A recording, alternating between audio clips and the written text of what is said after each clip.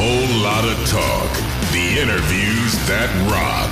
Brought to you by Rock Antenna, Germany's #1 rock radio station. So here we are again, this time in the studio, actually. The last time we met was in the Olympiahalle. Oh, yes. Over there. And we two morons did the interview, and now you're back again in hell. Yes. Interview hell. Thank you so much for coming here. Thank you for having me. Taking the time talking to us. Of course. About the war that ends all wars.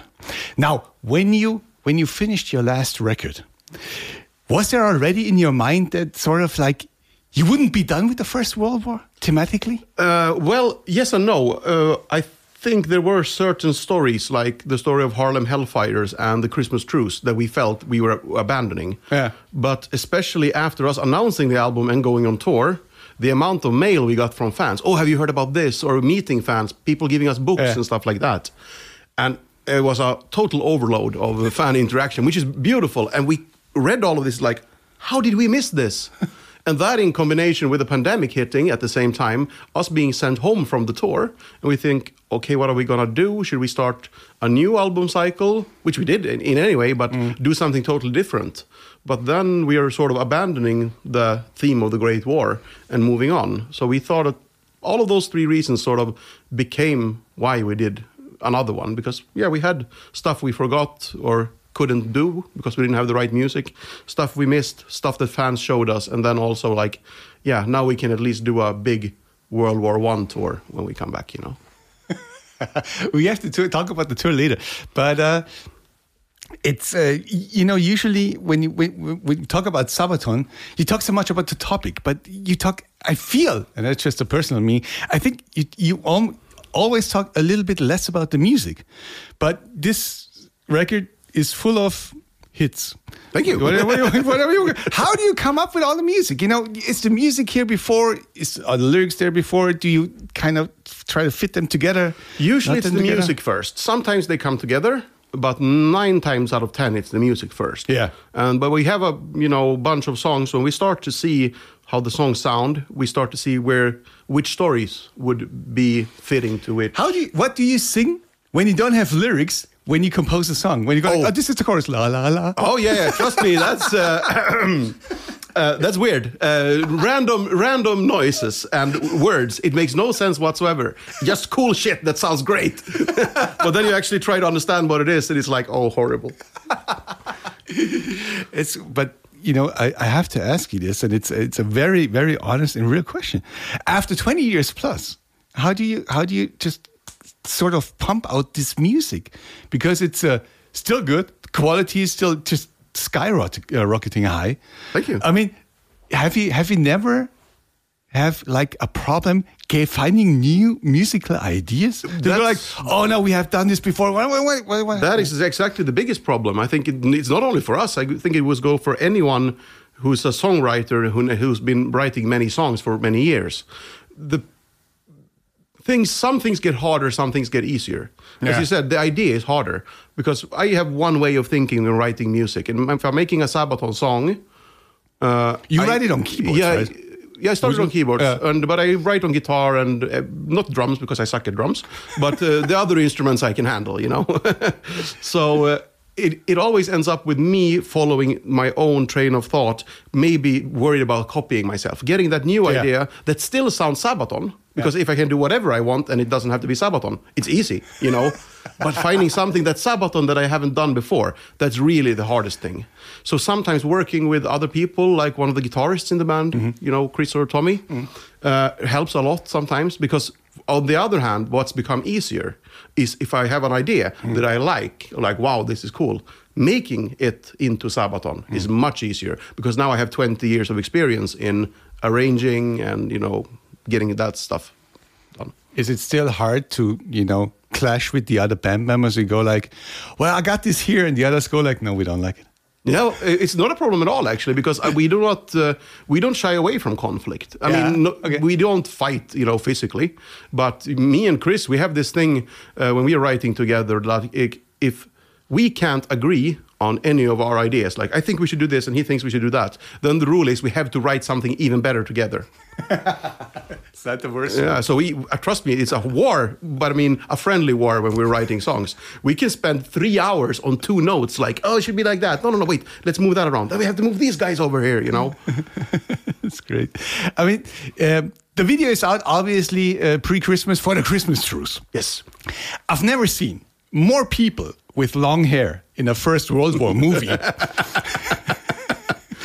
than in this video. We can only take historical accuracy so far, you know. I don't think it would be normal for all of these soldiers to have so much beards either, you know.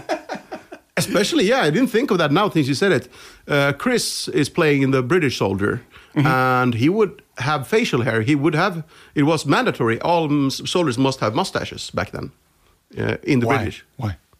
Don't know. Okay. Ask the British. But yeah, back in the days, British soldiers had to have mustaches. I mean, in Christmas Truce, you're telling a story. Yeah. Still, this looks like a Hollywood production. you guys are taking really, I mean, probably a lot of money in order to make all those. Well, it's not even a video anymore. It's just, you know, but Short film almost, yeah. Yeah. Is there, after everything you've done, you know, visually, do you still have an aim to say, like, oh, this video must be even better than the last stuff? Oh yeah, every time, every song we do, every show we do, everything we do must be better than the last one. Of course, there's going to be a limit soon. Yeah, but I mean, the thing is, we know it's not going to be possible because everyone's favorite song is going to be different, and sometimes we're going to fuck up and fail. Sorry for the language, you know, but that's okay to not make it all time. But the goal when going into any project, even if it's a video or music, must be to do this as good as possible and make it better than we have before. Otherwise, we might as well pack up and go home. Yeah. Okay.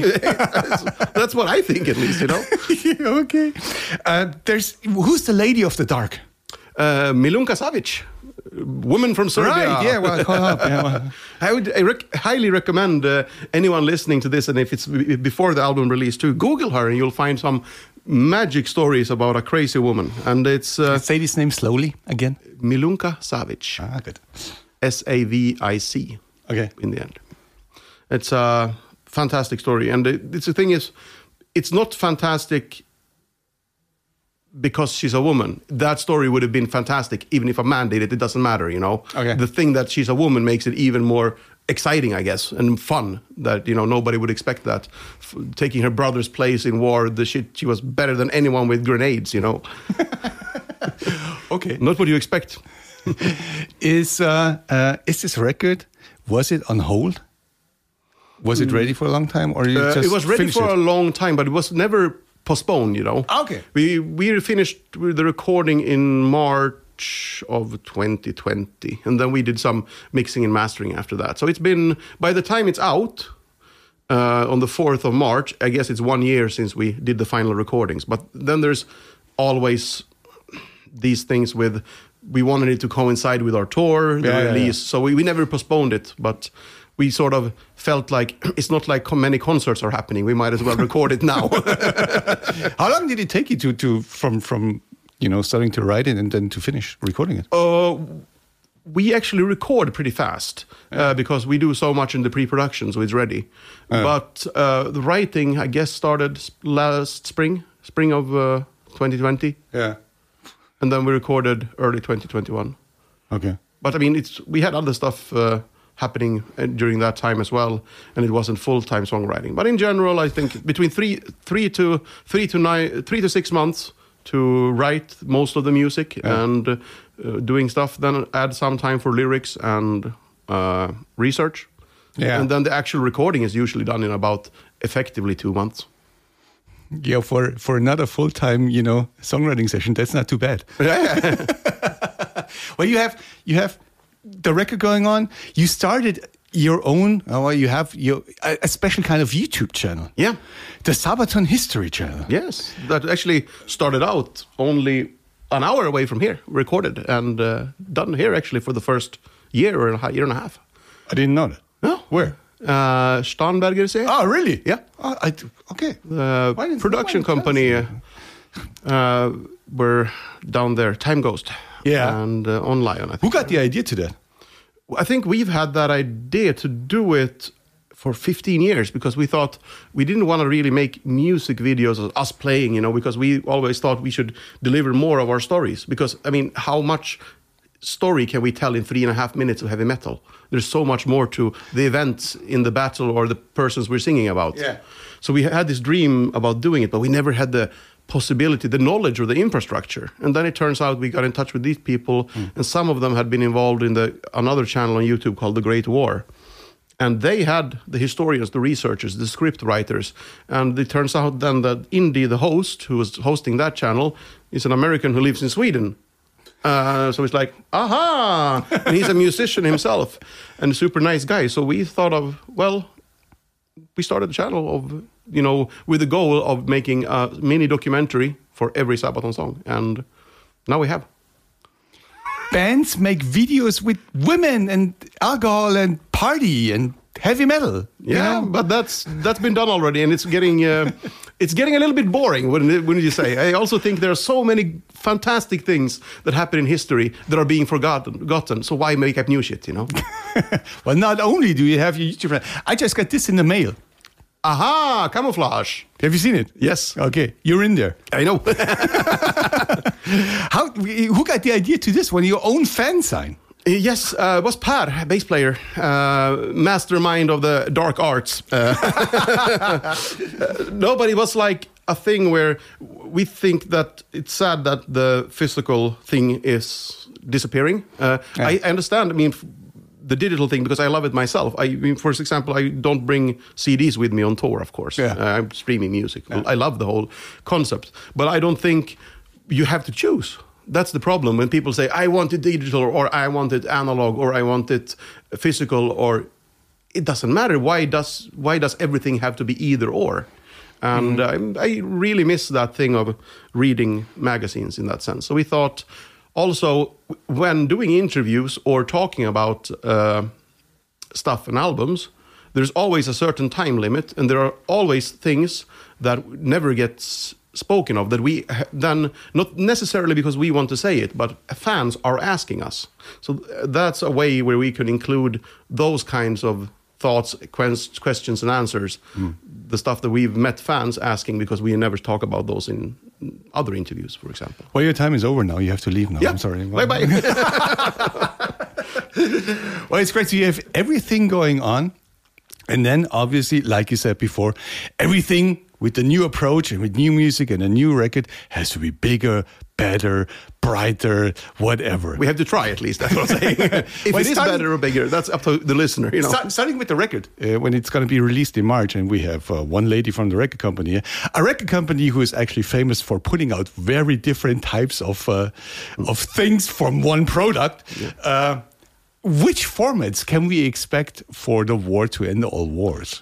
All of them. Is there going to be a tank with it and 48 different vinyl There will versions? be special exclusive boxes. There will, of course, be different vinyls and everything. Yeah. If we can get them out on time, because there's a shortage on the material and the pressing plants, everything is delayed. Yeah. So I'll have to ask our lovely fans to sometimes be patient with the vinyl thing. It's out of our hands, and it's actually... in this case, nobody's fault. It's just the way things are. We have to learn to live with it. But the thing is, we found out that, in a way, some people are angry that there are a lot of different stuff. Yeah. They cannot afford everything. Yeah. And however, the other side of the coin is, we have seen that who says you have to own everything? Because people want different things. And that's something people forget. And I don't think we shouldn't force people how to listen to our music. We can force them to listen to it. No, but why is it up to us or up to the record label to decide which format or which box or how we should package or deliver the music to the fans? If they only want streaming, that's fine. If they want a vinyl, why should we say, no, vinyl is dead, get with the new program? Yeah. So in a sense, if you're a completist collector, I'm sorry, but everybody else is a winner here. It's funny. A couple of weeks ago, I talked to Rock and Roll from Running Wild. Yeah. And he goes like, I don't care what color my vinyl is going to be. I take every color. because there's no vinyl, grain, whatever it's called. Yeah. So he goes like, they can put it all together and make it just motley and colorful. I don't care, as long as it's there. So there's really a shortage of the stuff. Yeah. It's really crazy. Lead times are also sick. For new releases, we're talking 6 to 8 months now. Yeah. And if it's a re-release, it's going further down the priority line. Then we're talking a year of waiting if you're re-releasing something. Yeah. All right. Huh. Well, that's one thing. And now we're talking show. Mm-hmm. The bigger, the better. I don't even know what you guys are going to come up with. I mean, everybody expects so much from Sabaton. Yeah, it does. I mean, that's the trick. It's getting more and more expensive to go on tour, for sure, But to be honest, also, look at it this way. Sabaton has never been a less is more band. Listen to our music. Everything we do is more is more. It's totally over the top. And that's fine. The only thing we have, as you said, how do we take it further? At some point, we can't even go. Yeah, we can take larger explosions sometimes, but where is the sound limit? When are people gonna lose their hearing? And other things to consider. Stage height. How much fire can we do without going open air? Yeah. But there are also other things you can do, clever things that makes a wow experience that doesn't necessarily have to be a bigger explosion or bigger. Okay. So you're not giving anything away to this point, how the show is going to be looking like? It'll be about war, I'll tell you that. Oh, no! Yes! You have two very interesting special guests with you along on tour. The Who and Lordi. Yes. And I was kind of surprised that Lordi would be the sort of opening band. So are we, but the thing is, they're like really a decently large-sized band in some countries. In other countries, even though they're kind of famous, they don't really pull that many crowds or large crowds. But if they do Czech Republic, they're doing great. They do 3,000 on their own. But in other places, it's like, not too many people, unfortunately, come to their shows. And they were kind enough to bring us on tour in 2006 when they had the Eurovision thing. We supported them for like three shows in Sweden, I think. Right. Okay. Yeah. And The Who is something completely different. Because nobody knows how big they are. Because one, they're not a metal band, but they're big in the metal community. And number two, their last European tour, which was a while ago, and they've gotten bigger since, every venue sold out. Yeah. So everybody knows they're at least this big. How big they are they bigger than us? I don't know. We'll find out. The Who's a funny bunch. They were here too, right? It was really funny. They don't really talk much English. They don't really talk kind of hard, but they're nice people. We met them in Kentucky just a few weeks ago, right. And most of the talking was done by the tour manager. Exactly. Well, you played shows in the US already. Yeah. How was that? It was great. Absolutely amazing, actually. I enjoyed it. We were touring with Judas Priest and supposed to be there from early September until early November. Yeah. But then, actually, the same day we met The Who, when Judas Priest came off stage on this festival, it was us, Judas Priest, Metallica, and a bunch more. Pretty large festival. Yeah. And after the show, Richie from Judas Priest came off stage and people asked him, hey, what's wrong, Richie? I don't know, I feel like shit. They took him to hospital. Yeah, and we thought nothing more of it, and neither did their crew. So we had we had 2 days off after that because we were going to Denver from Kentucky, pretty far travel. So we were partying, we didn't think more of it. And then the next day we heard he had open heart surgery, 10 and a half hours.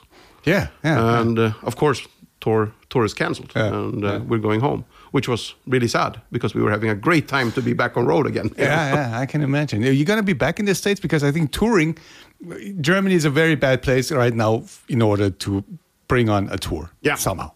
In other countries, it looks differently. Yeah, I mean, one thing we've learned here is all countries handle this differently, very differently. Yeah. America, it worked fine. I mean, both from the audience perspective, I would say, and the touring side perspective. Yeah. We did usually do 1 or 2, but Judas Priest did usually 2 shows after each other. Yeah. And then we had a day off. That was the normal thing. And every first show after a day off, we'd get tested, everyone in the touring party, before entering the venue. The people who came to the shows had to be vaccinated or have a test that's less than 24 hours old or something like that. And pretty much it was very relaxed. I mean, we didn't go everywhere, but we were in like 6 or 7, 8 states walking around, and was pretty relaxed situation. People were, as soon as you go inside, mask up, regular mask, and then everything else was sort of like normal and open. It's crazy. It just sort of works. Are you having, or are you kind of afraid in the back of your head and that the tour here might not be happening in March? Nah, I don't think so. Good. I'm not that worried at all. I mean, it might. I can't make any promises. You'll have to ask people higher up in the German government than I am.